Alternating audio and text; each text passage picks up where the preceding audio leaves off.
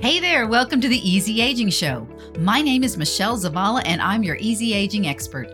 Each week, I'll bring you tips and strategies that will energize you as you take small, fun-sized actions to upgrade your mindset and get clarity on who you are and what you truly want. With this, you'll have the freedom to go after your dreams and start reveling in the juicy moments of midlife that make your heart sing.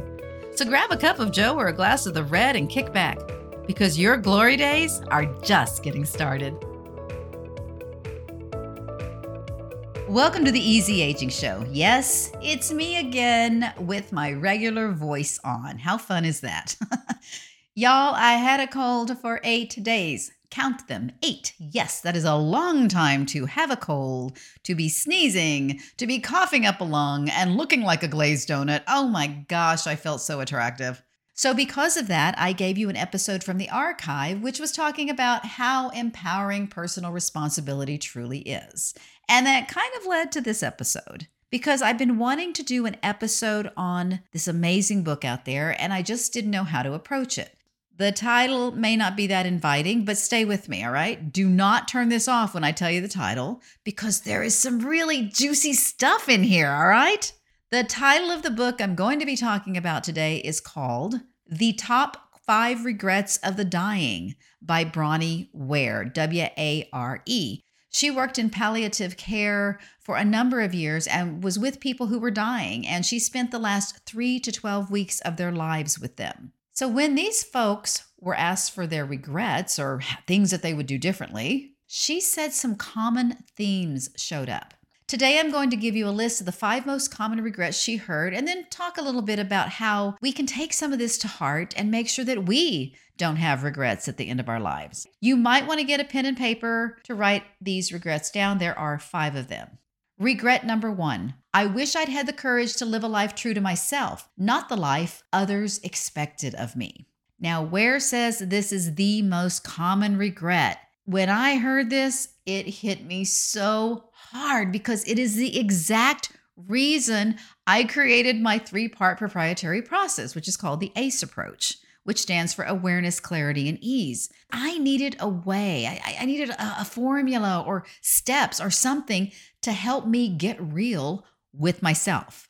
I had spent so many years living for other people, being a people pleaser, trying to make sure everybody liked me and nobody got mad at me and all of that. I had done it for so long that I had forgotten what it was like to just be me.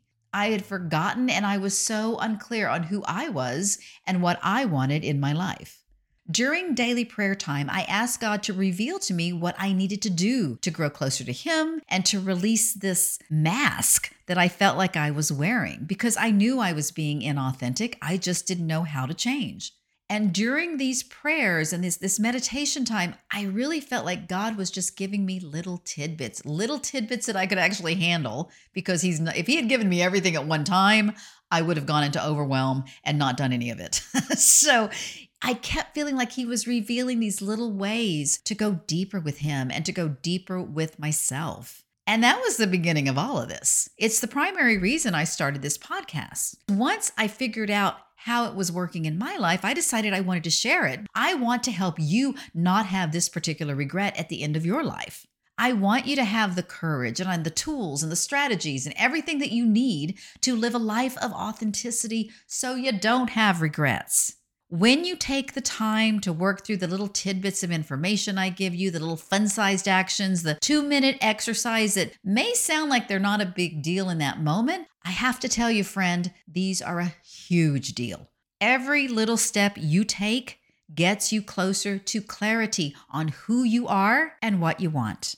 And the clearer you get, the more sure you become of yourself. And when that happens, you gain the confidence you need to be brave and to step into your authentic self, no matter what other people say or think. That's why I talk about clarity and getting clear so much on this podcast. You can't live your life freely and authentically if you're trying to please everyone else. Regret number 2, I wish I hadn't worked so hard. Now, Ware says this came from every male patient she spoke to, and she said women said it too, but I think this might be more of a generational thing because for a lot of our parents, women were not the breadwinners.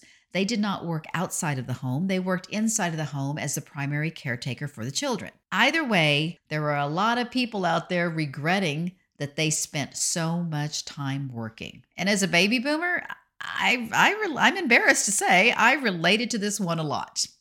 Regret number 3, I wish I'd had the courage to express my feelings. Holding back your feelings is inauthentic. Generally, we have moments in our lives where you hold your tongue to keep the peace or so you don't upset anybody or whatever it is. But long term, this is not the basis for healthy relationships. If you're doing that regularly, all I can say is, please stop. All you're really doing when you're not being honest about your feelings is opening the door to long-term bitterness and resentment in your life. And probably an ulcer. You're giving yourself an ulcer because you're holding everything in. Friend, just be who you are, raw feelings and all, and find people who accept you and your feelings and allow you to be comfortable in your own skin. That's it. And if you don't have this in your life at this moment, I would encourage you to get out there and try to find it. Regret number 4, I wish I had stayed in touch with my friends. We all get busy with life, with family activities, with work, or whatever it is, but friendships are where we find the juicy, delicious parts of life. Having a few friends to do life with, friends that stand by your side, friends that are there, good times and bad, and friends who you can reciprocate with, friends who you can support and you can celebrate victories with. These are the people who can make your life incredibly fulfilling and meaningful. You don't have to have a ton of friends, just a little handful of friends at this point in midlife. You know, I don't know about you, but I manage my energy levels fairly well.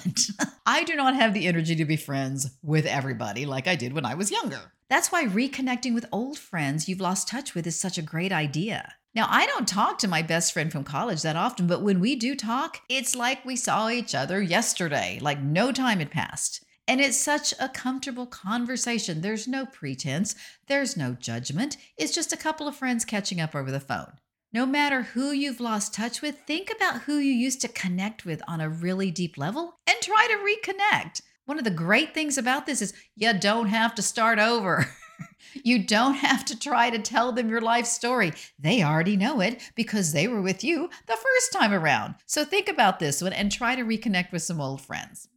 Regret number 5, I wish that I had let myself be happier. Easy ager, you can choose whether to be happy or not. It's your choice. And happiness shows up for each of us in a number of different ways. It's still your responsibility to figure out what makes you happy, whether it's having a new purpose after retirement or taking care of the grandkids or taking a class at the community center simply because you're curious about it and you've always been intrigued by that particular topic. Choose happy.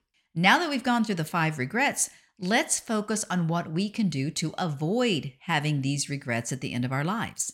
Getting clarity on your midlife purpose or direction takes time. It takes commitment to do the little things. It's not necessarily an easy path, but it's so worth it to enjoy a, quote, regret-free life, end quote, as Ware calls it. Let me give you a couple of quotes from her book that just sum all of this up perfectly. Quote, living regret-free is not something achievable in a flash.